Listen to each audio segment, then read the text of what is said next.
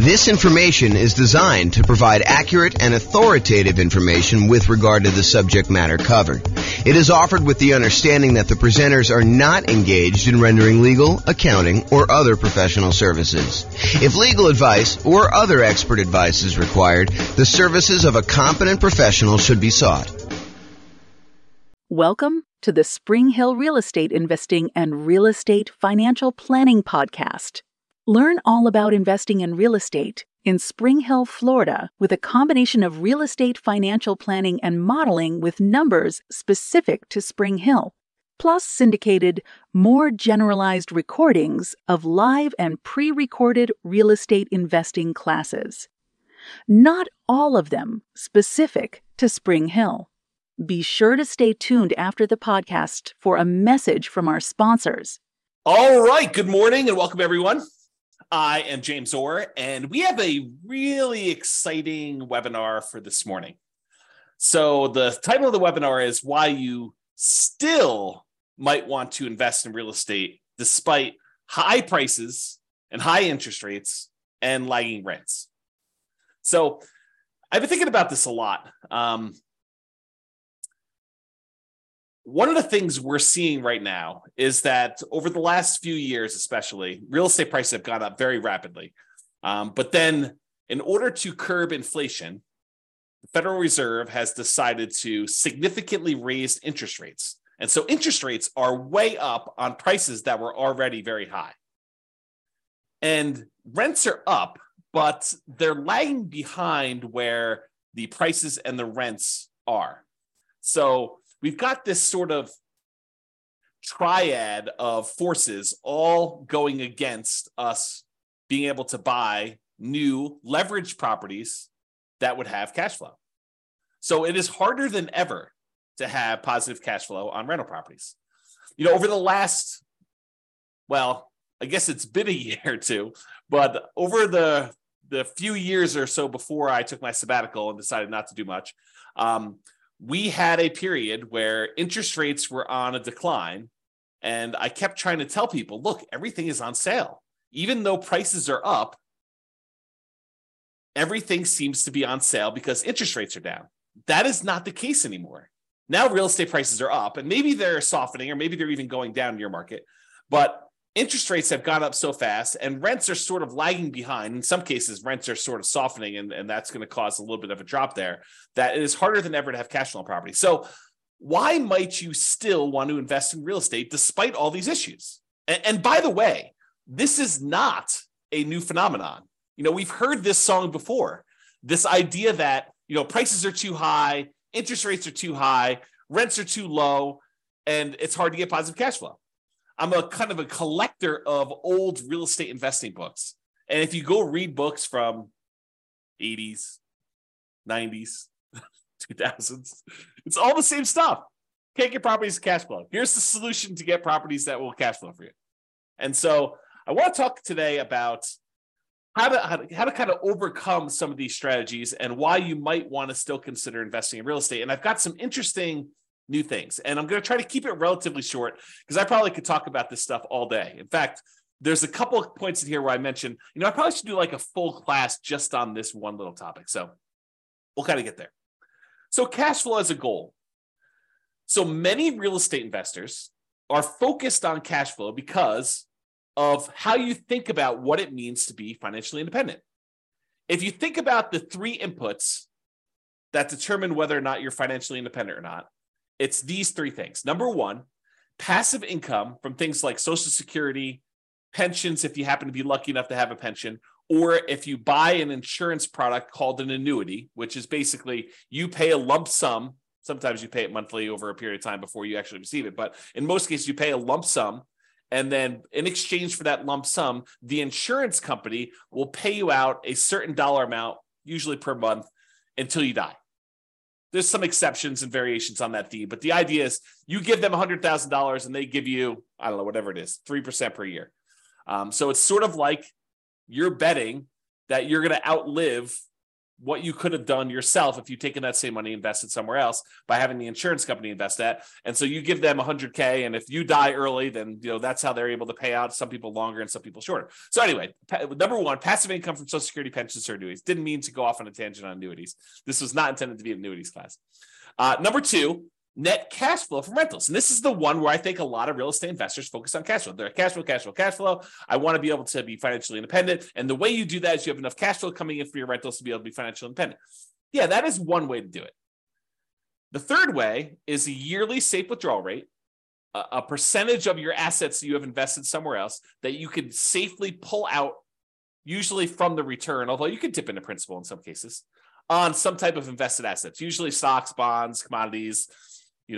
People aren't talking about Bitcoin quite as much anymore, except for the lawsuits and stuff. So, but that's an example of another invested asset.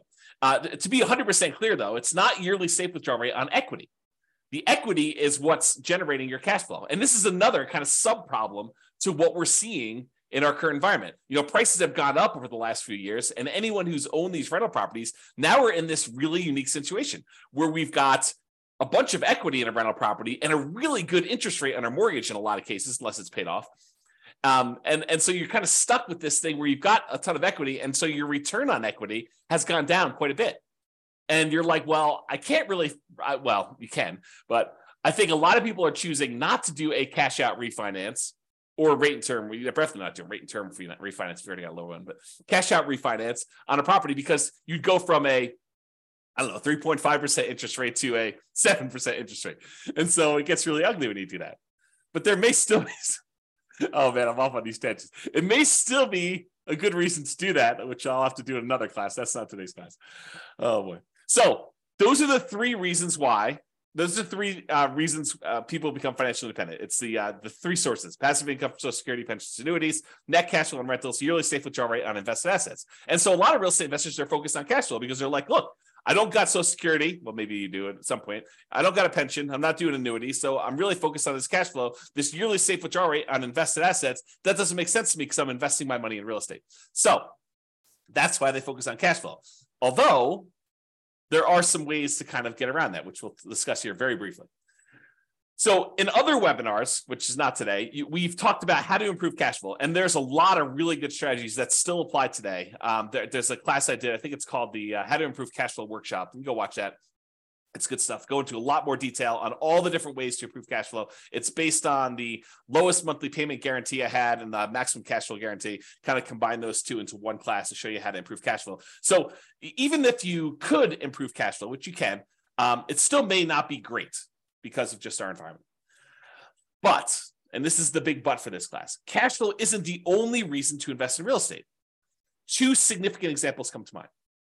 Number one, you may want to build up an asset base, rental properties, something else, and then improve cash flow by converting to free and clear properties. So imagine for a minute, and I probably should do a whole class just on this topic, but imagine for a minute, you buy a rental property, you buy another rental property, buy another rental property, you eventually get to the point where you have 10 rental properties, and then you let them grow for a period of time, and then you sell off 5 of them, pay off the mortgages you have on them, take any of the proceeds you had from those 5, and pay off the remaining 5 that you kept. Now you've got 5 free and clear rental properties that'll cash flow a lot better. So you buy more than you need, you sell off some, and you pay off the others. And I've done a lot of modeling on this as a way to speed up your time to being financially independent. Turns out it's a lot faster. So even if you're not getting great cash flow on the properties now, but you've got some time, it may still make sense for you to buy the properties, then use the proceeds from selling them to pay off the other ones. Or another variation on this theme is you buy a bunch of rental properties, and because the overall return on the rental properties is usually greater than what you can get in stocks. And I'll show you an example of that today. I'll show you a bad example of that today to kind of make my point. But then you could have all these rental properties, and then as they grow over time, you could then take all those, sell off all of them, not just part of them to pay off the other ones, but sell off all of them, take that money and invest in something else like stocks, bonds, annuities, whatever you're going to do. And then you could use a yearly safe withdrawal rate on those invested assets, on the stocks then. So you kind of use your real estate as a kind of like booster rocket to get you where you want to go with a certain net worth. Then you use that net worth in order to live on a yearly safe withdrawal rate. So those are kind of like the two immediate exceptions of why cash flow isn't everything, right? So let's discuss building up assets and why specifically the first $100,000, acquiring the first $100,000 is the hardest. And then we'll return to real estate for building up your asset base. And for those of you that stick around to the end, I got some brand new stuff that I did yesterday, which I will share with you, which is crazy. I think it's going to blow your mind. It has to do with free and clear rental properties, buying properties for all cash, which I think a lot of people are like, that doesn't make sense. It takes so long and everything else. Well, not so fast. Not so fast on that one. Okay. All right. So here's a quote from Janet Lowe from, I think it's a book, Damn Right, Behind the Scenes with Berkshire Hathaway billionaire Charlie Munger. Charlie Munger, I think, is worth like $2.4 billion, something like that. What's a few hundred million here and there, when you're talking about billions, right? So here's a quote about Charlie. He's a billionaire. He's Warren Buffett's partner. They do a lot of investing, bounce ideas off each other. Really fascinating dude, super smart dude. So this is what Janet Lowe has to say about Warren Buffett, about Charlie Munger. Charlie Munger has said that accumulating the first 100,000 from a standing start with no seed money is the most difficult part of building wealth. Wow, a billionaire who is focused on investing for pretty much all his life says the first 100,000 is the most difficult. I'm continuing with the quote. Making the first million was the next big hurdle. So once you get to 100K, then your next goal is, hey, how do I get to this first million? Continue with the quote. To do that, a person must consistently underspend his income. Getting wealthy, he explains, is like rolling a snowball. It helps us start at the top of a long hill, start early, and try to roll that snowball for a very long time. So not practical advice. I mean, really good advice, but not practical in the sense that, how do you do it? So let's continue on. So here's an actual quote from Charlie about the same concept. He says, quote, the first 100,000 is a bitch, but you got to do it. I don't care what you have to do. If it means walking everywhere and not eating anything that wasn't purchased with a coupon, find a way to get your hands on $100,000. After that, you can ease off the gas a little bit. So again, not super practical yet, which we'll get to, but still super interesting. All right. So here is a chart showing how long it takes to save up for your first $100,000. And I've assumed a couple things with this. Now I'll go over my assumptions. I think it's important. The first thing is I assumed you're saving $10,000 a year. And, to kind of use Charlie Munger's quote, got to do whatever you have to do in order to save up that first 100K. And if it means scrimping and saving and, eating ramen noodles or doing whatever you have to do, got to do that. So I've assumed you're saving $10,000 per year, and I've assumed you're getting 7% interest on your money. So you're investing in stocks or something like that, and you're able to get 7%, which I don't think is like incredibly difficult over a long period of time. In any given month, it's hard to hit that number, but over a long period of time, I think 7% seems really reasonable. I've also assumed that you don't save this monthly. Basically, at the end of the year, you save up 10K and you invest that. So you'll notice there's no interest earned on the money in the first year. Basically, you deposit 10K and you have $10,000 at the end of year one.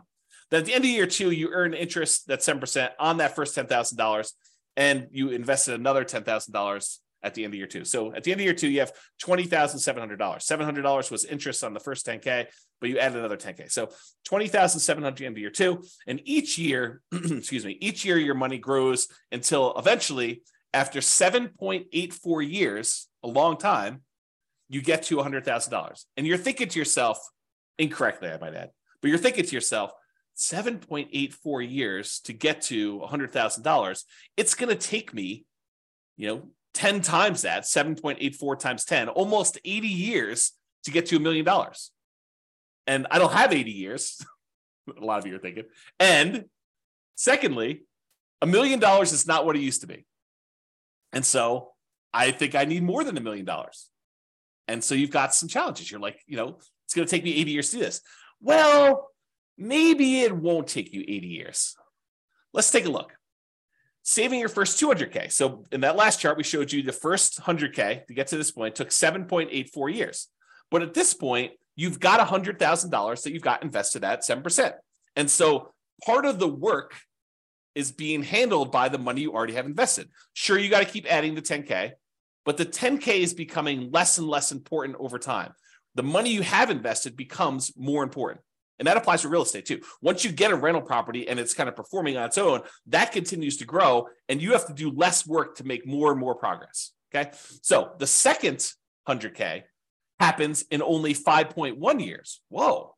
I went from 7.84 years, almost 8 years, to about 5 years. That's a lot faster. It's 35% faster to save that second 200K. Well, that's interesting. Well, if it only takes, another, whatever it is, 9 more times for this, that's only 45 more years. That's a lot faster. It's becoming more interesting. All right, I'm going to jump ahead a little bit. We're going to go to 500K. So the first $100,000 took a little less than 8 years. The second one took a little more than 5 years.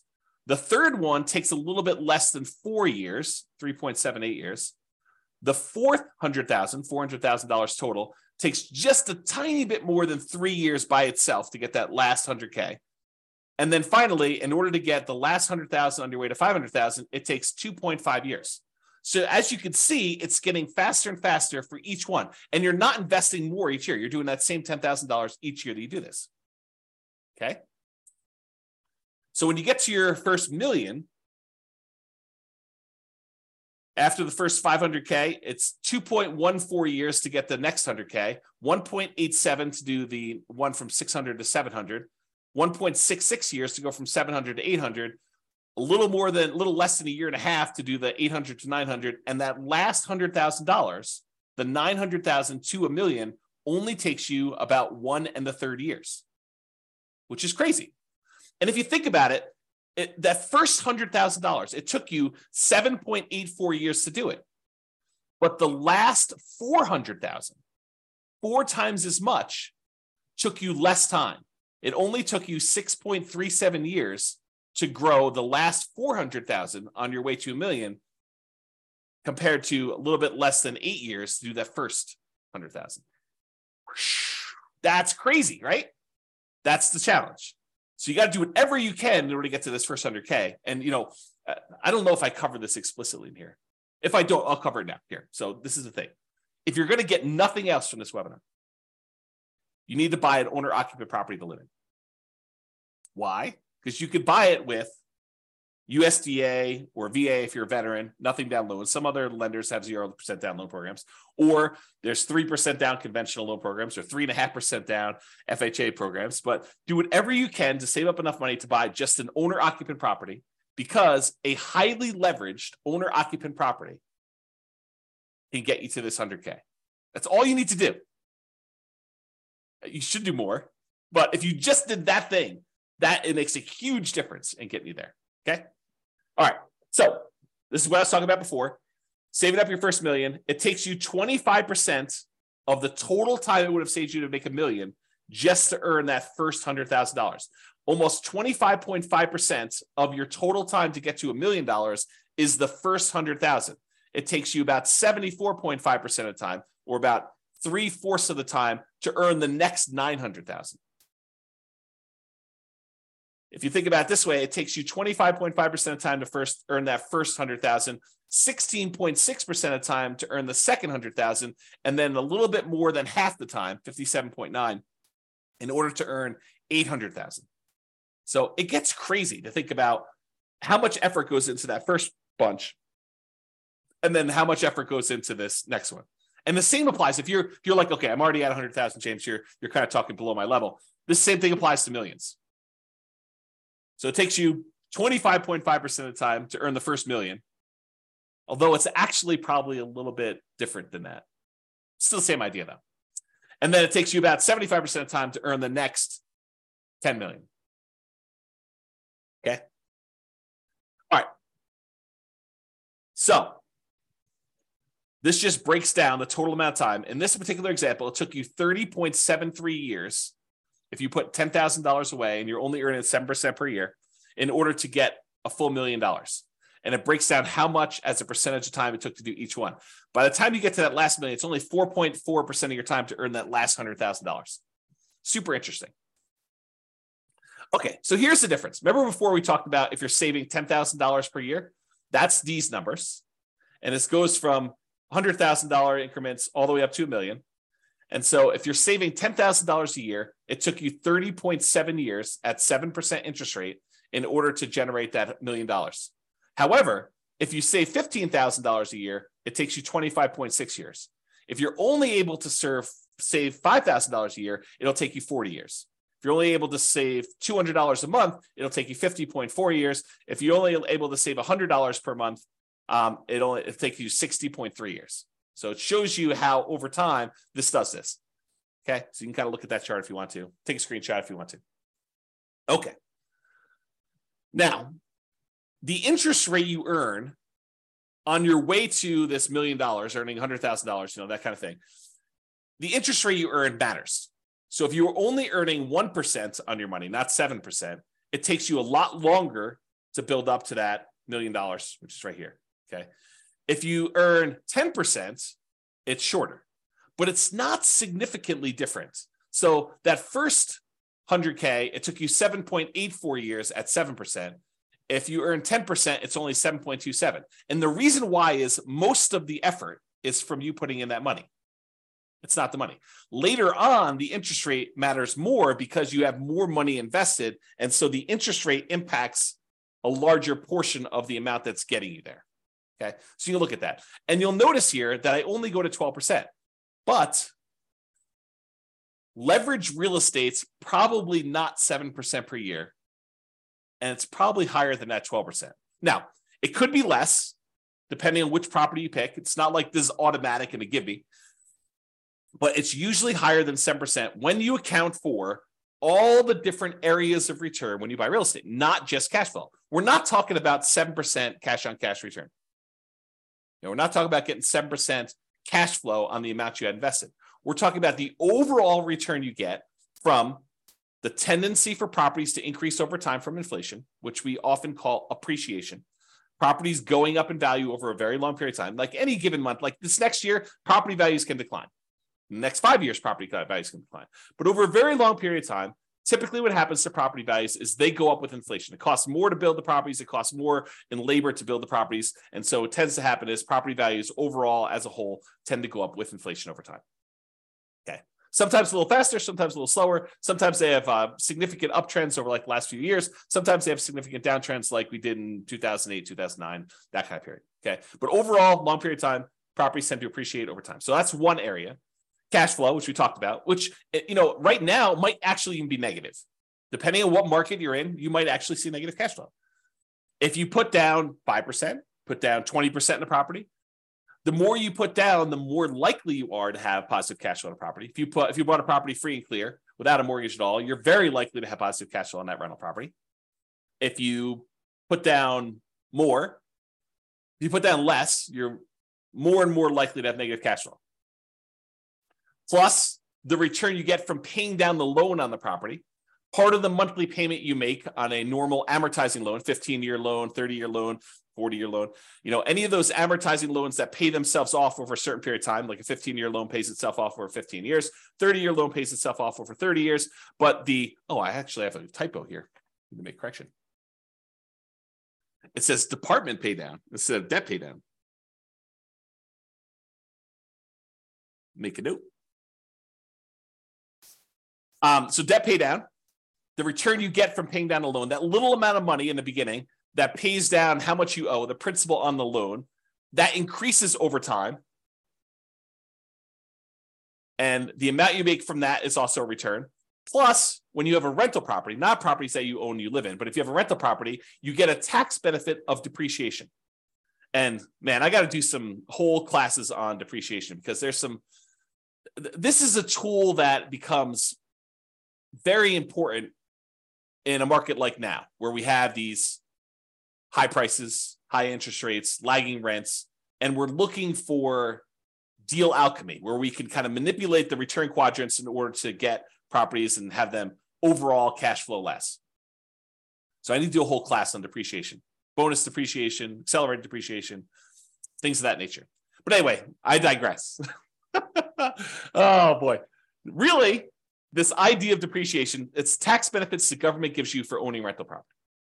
And you are required to take it. If you don't take it, they assume you did. And so there's no reason not to take it.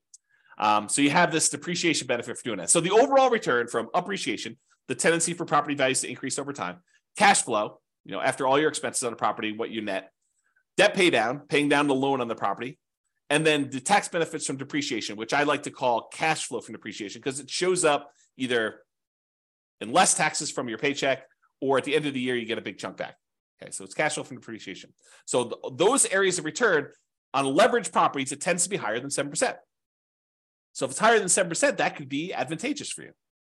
And this is especially true if you acquire an owner-occupant property, one that you live in, as a primary residence with little or nothing down. So you go buy a property with a USDA or VA loan, you get nothing down on that, or you put a 3% down on a conventional loan, or 3.5% down on an FHA loan, or 5% down on a conventional loan, and you're able to buy a property that is highly leveraged. The returns from appreciation, debt pay down, depreciation, if you convert it to a rental after a period of time, those are all usually really, really good. The cash flow may be ugly because you got very little into the deal. And so you're looking at the overall return. And if you convert that property after living there for a year or two or whatever it is, and you convert that property to a rental property, what we normally call the nomad real estate investing strategy. You buy a property with little or nothing down, you live there for at least a year, and you convert to a rental. If you kind of do that strategy, that can be very effective. Even in today's market, even with really, really negative cash flow. Because you got to look at, what's my alternative? I did a class once, it was called, Is Nomad Dead? We had seen this big run up in prices, and everyone thought, there are no deals. I can't get the deals I was getting, 4 years ago, and how bad the real estate market was and everything. I was like, okay, let's do a whole class and see if Nomad is dead. And so I did a whole bunch of analysis, and I'll give you the 30-second version of this 2-hour class, because there's a lot of detail in the class, but here's the 30-second version. You calculate out whatever the return it is that you can get on the property that's sitting right in front of you. You find the best deal that you can in the marketplace right now. What's the best I could do? And you look at the return that you would get on that particular property. And you say, okay, it's whatever it is, 22%. Okay, it's 22% per year. What else can you invest in where you get 22%? That's the whole thing of the class. If you can go find something where you can get better than 22%, then go do that. If you can't, then real estate looks like a better option at this point. And that may change over time, right? 3 years from now, maybe I think I'm just investing in whatever, the new version of whatever the flavor of the week is, the new Dogecoin or Bitcoin or whatever the new thing is that people are looking at, NFTs. I saw this article. There's a company that is now buying your now lower valued NFTs so that you can take the tax write-off, so that you could do losses on your taxes, right? It's kind of a new industry that's popped up. So anyway, I digress here. The point is this idea that you look at an investment and you see the return that you can get on it, and you decide, is this for me? Yes or no? Right now it is, or right now it isn't. And you can go do that. And I'm going to give you the little bonus at the end is, if you're distressed, if you're all worked up, you're all anxious, you feel that tightness in your chest because you're thinking to yourself, the market, the interest rates are high, prices are high, rents are, where they are, they're a little lagging behind. This is where all that is. And you're thinking to yourself, I've missed the boat. I got to get another property. I got to be all constantly leveraged and constantly up there.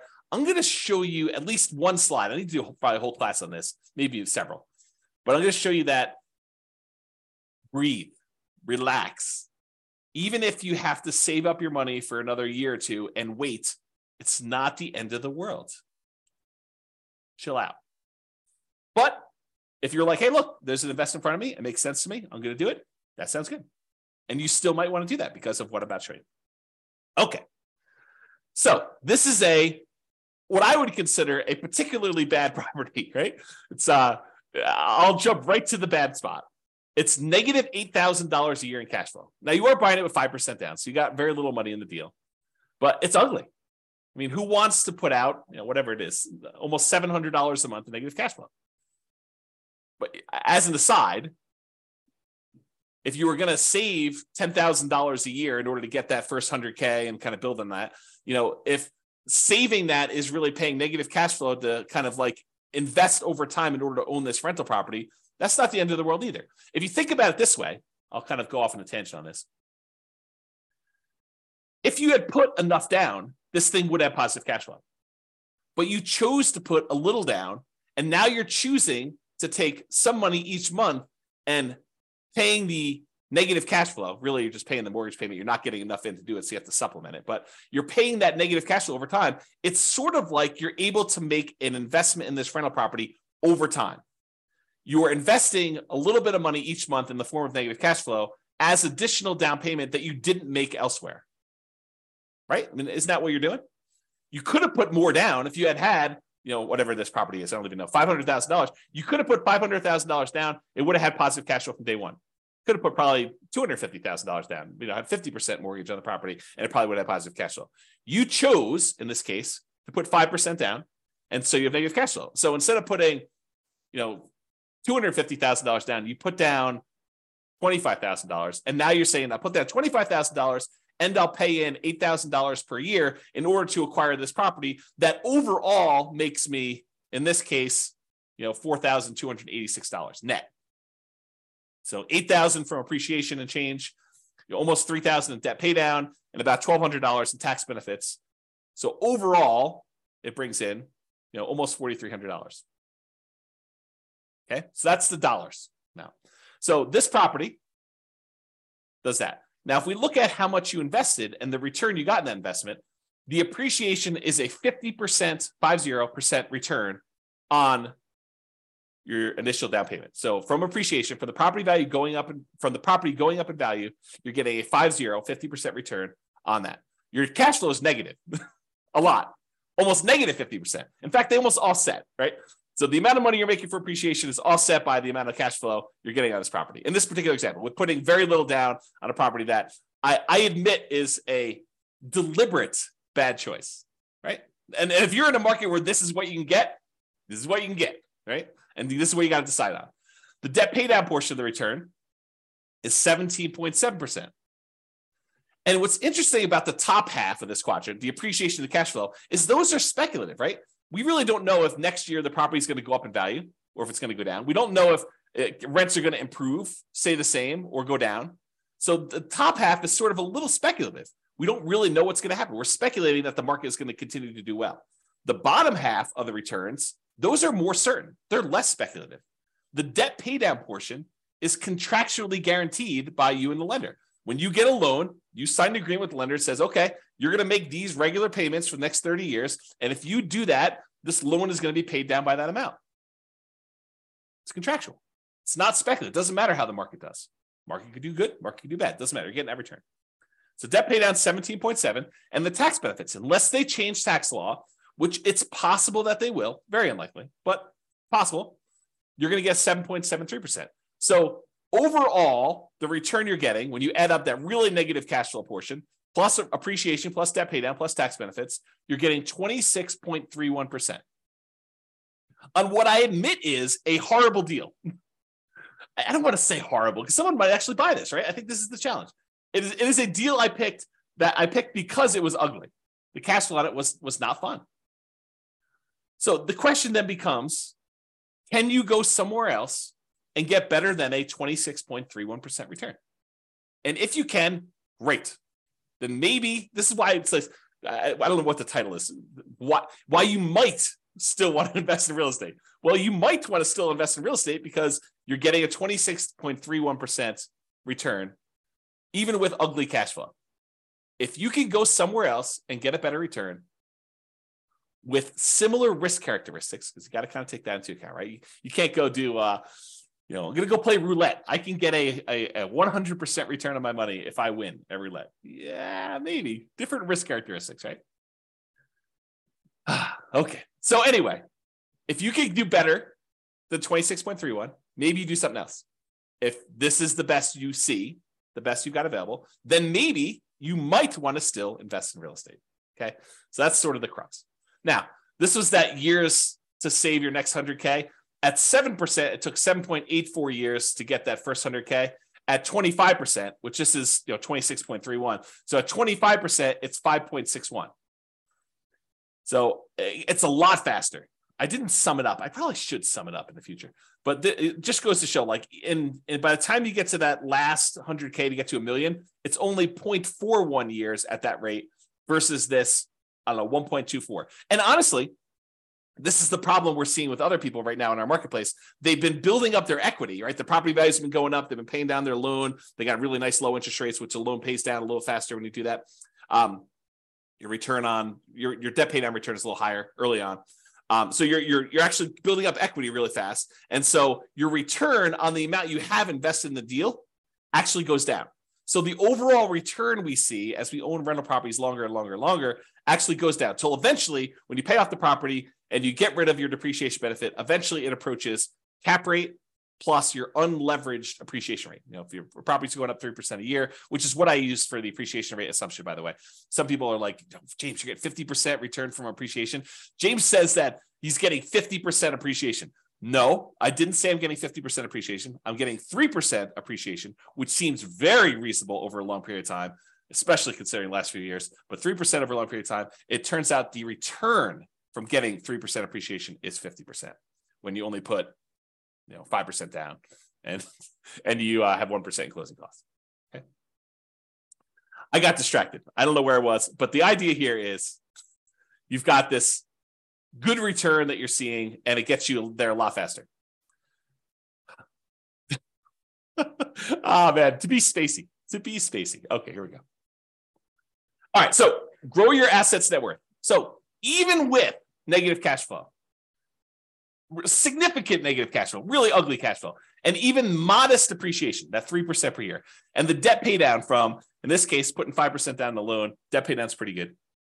And the tax benefits of owning a rental property, that depreciation benefit, you might be able to get a significantly higher return than you could in something else. Whatever it is you decide you're looking at, stocks, bonds, crypto, NFTs, whatever you're doing. So you could use this return to grow your net worth, buy rental properties over time, get this higher return, 25%. Then one of two options. This is just kind of like two things to think about. Number one, and we talked about these earlier, sell some of the rentals to pay off the remaining ones with the net proceeds. The idea is you buy 10 rentals or whatever number makes sense for you. Then over a period of time, when you get closer to the point where you need to convert that money in order to be much more cash flow heavy, to be able to support yourself and be financially independent, you sell off 1, 2, 3, 4, 5, 6, whatever number it is to pay off the other ones that you still have. And then you have really, really good cash flow, free and clear properties on those. You kind of go from afterburners with leverage to completely unleveraged owning those rental properties to do that. So, and by the way, I talk about net. When I do my analysis, I talk about net proceeds. Don't think to yourself, oh, the property's worth $500, I owe $350, so I have $150,000 in equity. No, that is not how that math works. If you go sell a property for $500 and you owe $350, you're not walking away with $150,000. It's net after real estate commissions. If you're going to sell it with a real estate agent, if you're going to sell by owning, maybe they'll save some of that in exchange for doing your own work. Your share of closing costs, not all closing costs are yours. Some of them are the buyers. It's negotiable who pays a lot of those. Your capital gains taxes. So whatever the value of the property went up from where you bought it, you have capital gains taxes on those. And the government gives you this great benefit of depreciation, but there's this thing called depreciation recapture, which means the money that you got from depreciation, now the government says when you go and sell a property, you need to pay back a certain amount of that in a tax called depreciation recapture tax. So a combination of all those expenses need to be taken out. So what you thought was $150,000 in equity might be, depending on what happened and everything else, $75,000 or $100,000 or whatever it is. So it could be a significant bite out of that. So I'm talking about taking all the properties you have, selling off some of them, paying all those fees I just talked about, or eliminating them or deferring them. You could defer some of them with 1031 exchanges and stuff, although you wouldn't be able to pay off the properties with a 1031 exchange. I digress. We'll talk about that another day. But you could take all that proceeds, pay off the other properties, and then have some free clear properties to do that. Okay. So you use these higher returns you're getting on this leveraged rental properties, and then you use that in order to pay off some of the other ones. Or option number two, you take all the rental properties you acquired, they were kind of rocket boostering their way up. They've now grown in value. And instead of taking some of them, selling them and paying off the other ones, you sell off all of them and then decide to simplify your life, because owning rental properties is a little bit more complicated. Even if you have a property manager doing it, you need to manage the property manager. So now you take all the proceeds though, and you say, I'm done with all these rentals. They served me well while I had them. They did their job. Now I'm going to go invest in annuities or bonds or stocks or crypto or NFTs or whatever you're going to do, right? So you have this idea to do that, okay? So you sell off those, and then you take that and you put it into whatever it is that you're investing in, and you use a safe withdrawal rate on that money to do that. Or you go buy annuities and you use the annuity kind of return to do that. Okay. So that is one way to think about the return you're getting on there. So the question is, should you invest in real estate or stocks? And what I did, it's got to give you some background here. I went and I modeled this question. Should you invest in real estate or should you invest in stocks in over 300 US cities with their current real estate prices and their current rents and the current mortgage interest rates. And I adjusted for a little bit of standard of living. So I said, if you're in a really inexpensive market, you're probably living on this number, because that's what you basically need in order to afford properties in that market. But then I also said, in order to be considered financially independent, you need to replace that number in passive income and other things in order to be able to get to that number. So if you're in a market where I was like, hey, look, you need $5,000 in order to be able to do this, $5,000 per month, in order to be able to buy properties in that market, I also said that your passive income needs to equal $5,000 a month. If you're in a market that requires $10,000 a month in order to be able to buy properties there, then you need to replace $10,000 a month with passive income. So the bar to be financially independent in more expensive markets is also higher. I kind of made it that way. Okay. So what we're going to do is we're going to look at 3 different strategies. What if you did this nomad strategy where you went and you bought properties as an owner occupant, put 5% down, you have private mortgage insurance when you do that in almost all cases. There's some exceptions like VA loans, but VA loans got their own funding fee, which is essentially private mortgage insurance paid as one fee in advance. I digress. So you basically have this whole thing where you're doing nomad, you're buying a property as an owner occupant, you got to live there for at least a year. It's a requirement of the lender. Then once you're done living there for a year, you can convert it to a rental. Sometimes it's more than a year in order to be able to have enough saved up to buy the next property. But you do that and you buy rental property after rental property after rental property until you get up to 10. I maxed you out of 10. And then once your positive cash flow and any money you have invested in that kind of triggers to be financially independent, that's when you do it. So you're buying properties as a nomad, doing it that way. I also modeled you doing 20% down. You're like, look, James, I'm not messing around with moving into properties and living there for a year. It sounds horrible to move 10 times. Okay, no problem. I will show you the math for doing 20% down, non-owner occupant. You don't have to move into the properties. I think I assumed that you bought a property to live in first, and then you did 20% down. Maybe I didn't. I did both, but I don't know what I did in the presentation. So I just assume you're buying 20% down, non-owner occupant properties where you're not moving in, you're just buying rentals with 20% down. And then I also did the same thing where you do 25% down. Okay. So what are the results? Well, let's look at Nomad first. When you do Nomad versus investing in only stocks, you don't buy any properties, you rent yourself and you only buy stocks. Doing Nomad at a 305 markets, doing Nomad is better in 220 of the cities. Doing stocks is only better in 31 of the cities. And in 54 cities, it didn't make any difference at all. They were basically the same. I'm going to pause for dramatic effect. Take a drink. In other words, this question of, should I do real estate? Should I invest in stocks? If you do the Nomad strategy, put 5% down, move into the property, live there for a year, convert that property to a rental and repeat the process, it is better to do that strategy than to just invest in stocks in 220 of the 305 cities. In 31 cities, it is better to have done stocks. Faster to be financially independent. This is speed to financial independence. And in 54 cities, it made no difference. And here is each dot shows you a different city. And the difference is how many months better was it? Not how many months it took, but how many months better was it?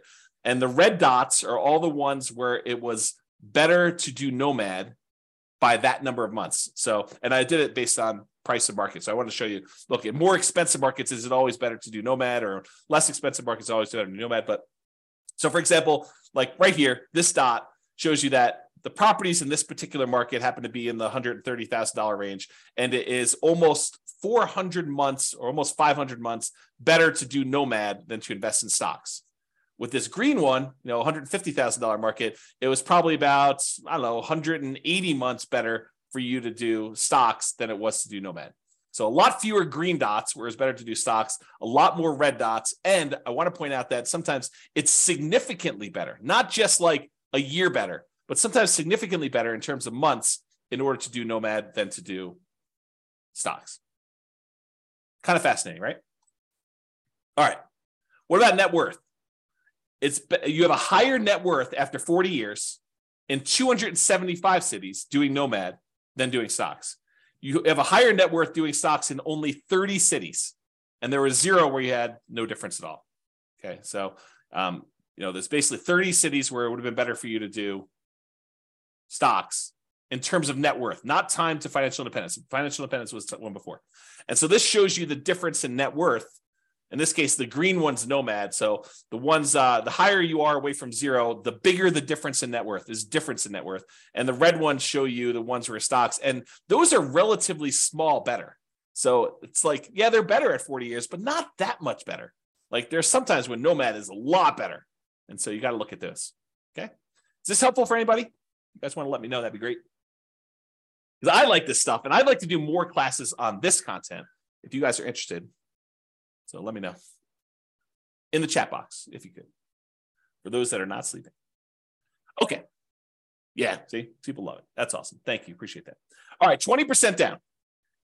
So we did Nomad before. Now we're going to compare 20% down to investing in stocks. So if you're going to do 20% down, and this time you're not moving into properties, you're just buying non-owner occupant rental properties. You're like, forget this, dealio where you're moving into properties, James, you're crazy. And no one's going to move into properties. A lot of people do, but I digress. The saying of the day is I digress, because it seems like I'm all over the place today. Okay. In that case, doing 20% down will get you to financial independence faster in 220 cities. It'll get you faster doing just stocks and not doing 20% down rentals in 28 cities. And in 57 cities, it doesn't matter. Okay. And here's how much better getting to financial independence. This is number of months better.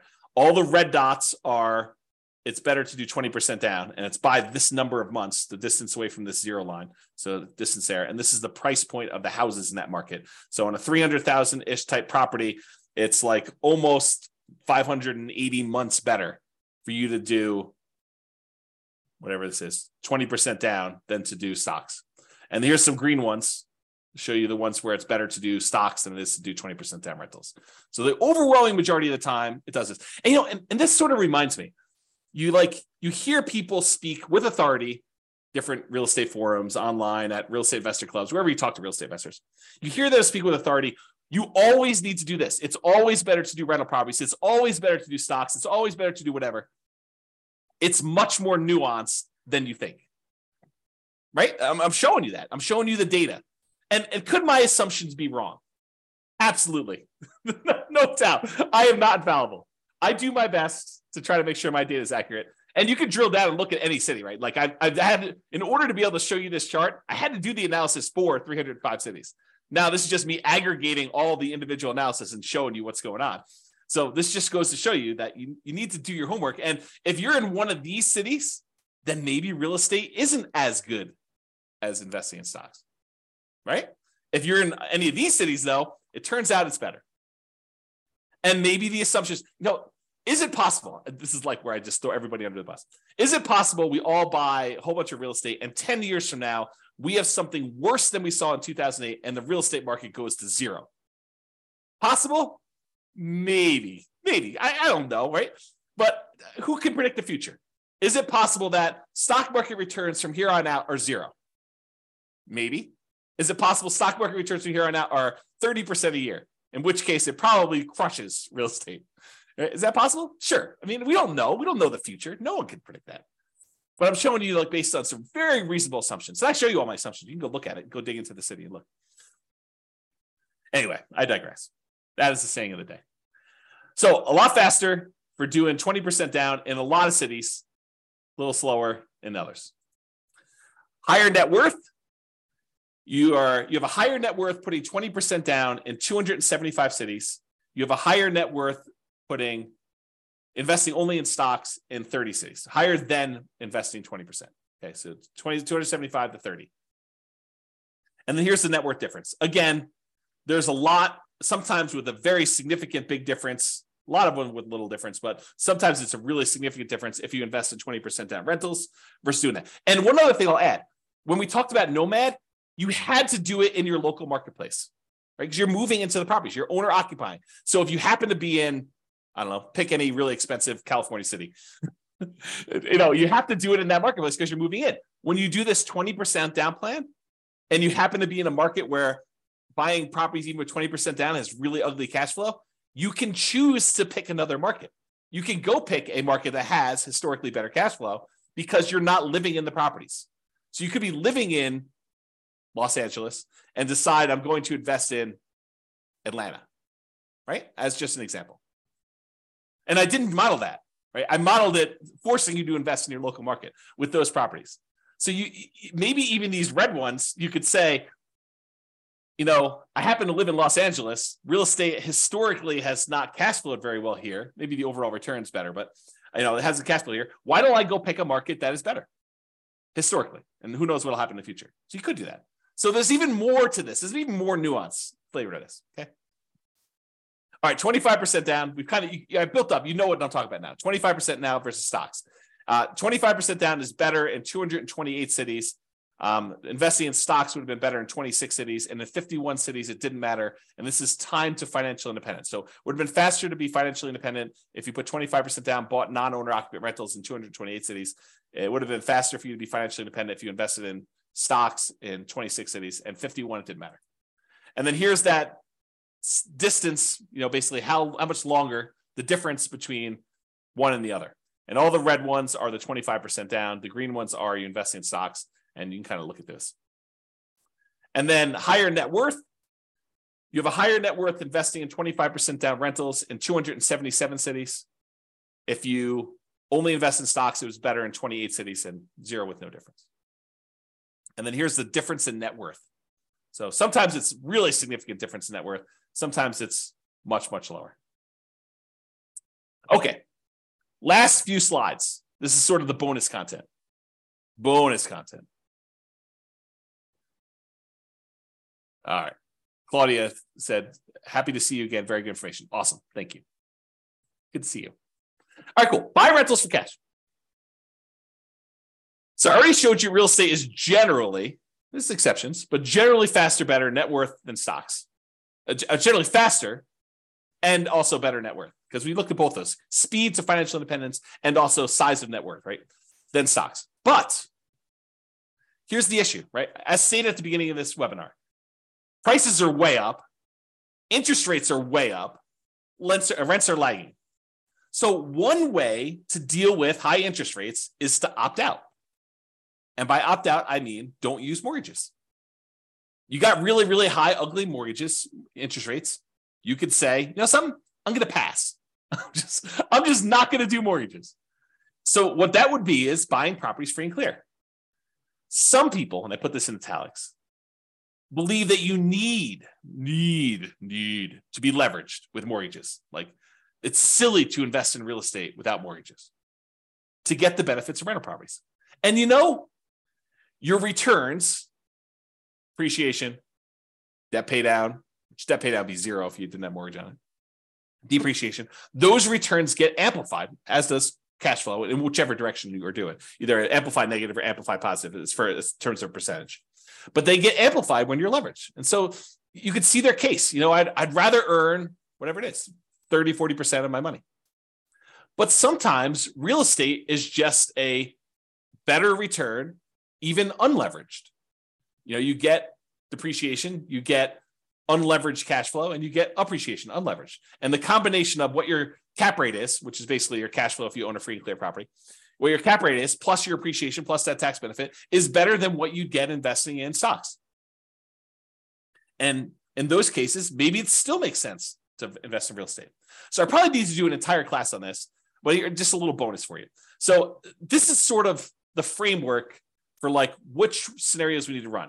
So we need to do a scenario where you do buy an owner-occupant property to live in, and one where you say, I'm going to forego buying an owner-occupant property to live in, and I just rent myself. So you've got two different groups. And then in each one of those, you need to decide how you're going to invest, whether you're going to do the nomad strategy and keep buying owner-occupant properties and converting them to rentals, or if you're going to do, which I guess doesn't apply if you're renting, but that's the exception.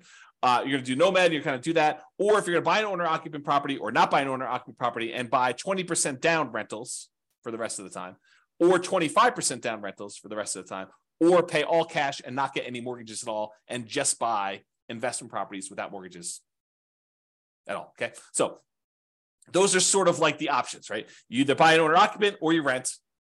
And then whether you're going to do nomad or 20% down to acquire the rentals or 25% down, or you're going to pay all cash. So that's sort of the framework. I'm not covering all of these in this class. Okay. I did I think a couple slides. Oops. Okay. So what I'm going to talk about now is I'm just going to do this is much less detail than I did in the previous ones. And I probably need to do like full classes on this. So here it is though.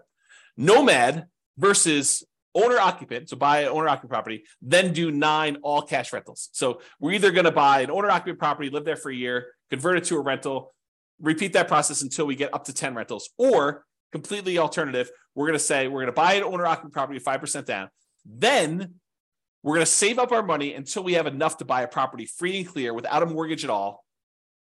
And once we get that property, then we're going to save up and buy another property, but the property we bought has really good cash flow because we don't have a mortgage on it, okay? So in the baseline nomad model, where we just did nomad, 70 of them in 70 of the cities never quite achieved financial independence. They may have been really close. They may have been at like 90% of the way there to do it, but they never achieved financial independence in 60 years. So I set the timer. I said, look, we're going to model this for 60 years in the future. So it's possible 61 years they actually achieve financial independence. I didn't go out past 60, so I don't know.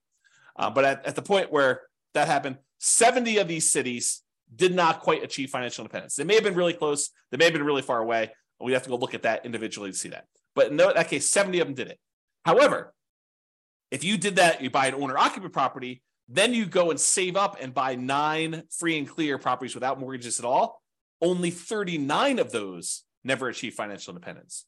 So it was more effective for you to do this, buy an owner-occupant property, then save up your money and buy a free and clear rental property in 39. It was more effective to do that.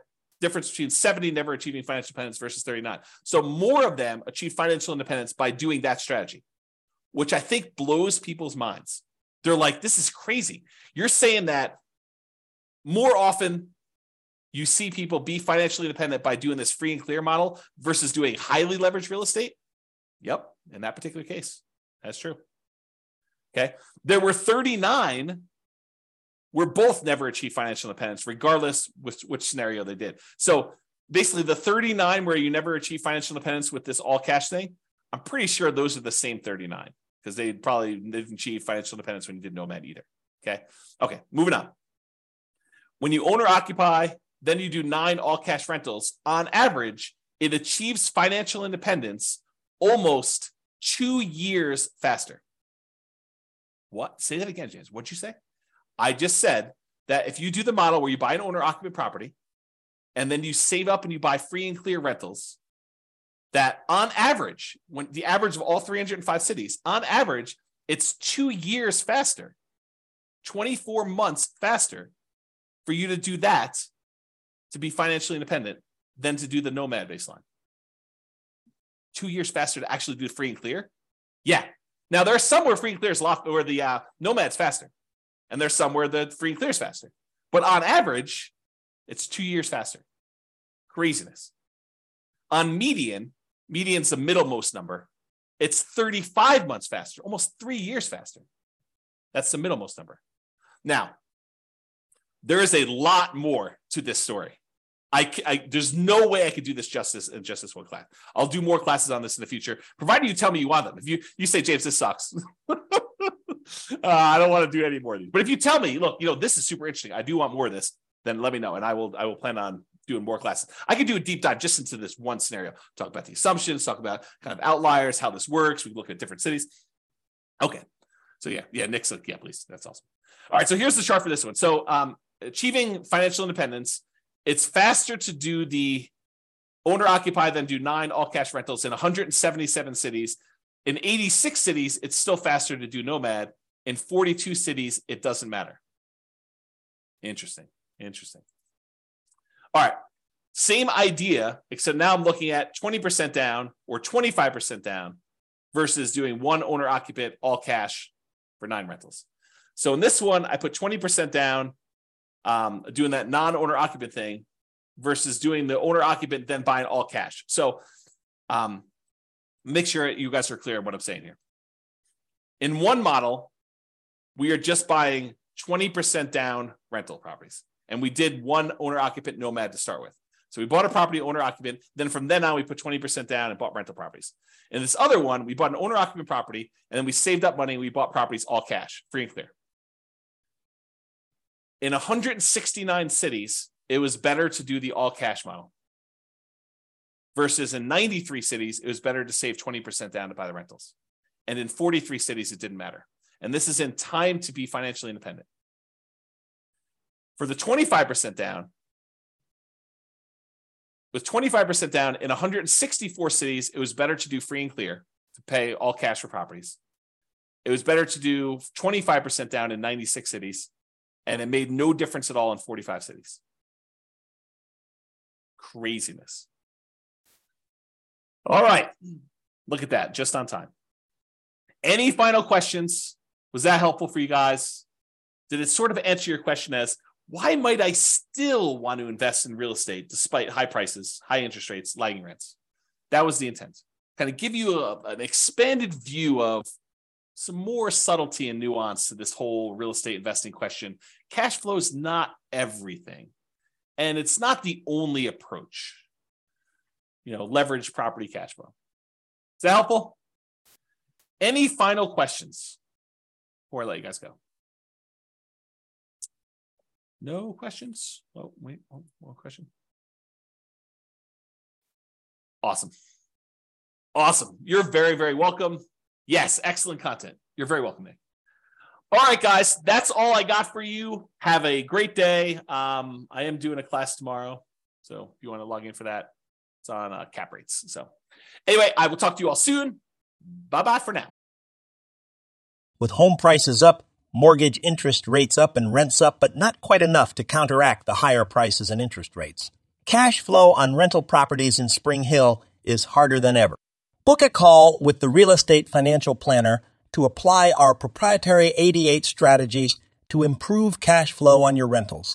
See the show notes for a link to schedule your call and improve your cash flow today. If you're a real estate agent, lender, or professional in Spring Hill that wants to help our real estate investor listeners, consider reaching out to learn about collaboration opportunities with this podcast. We'd love to add more value to our listeners by having you assist our investors buy, sell, and finance their real estate investments. See the show notes to schedule a call to discuss collaboration opportunities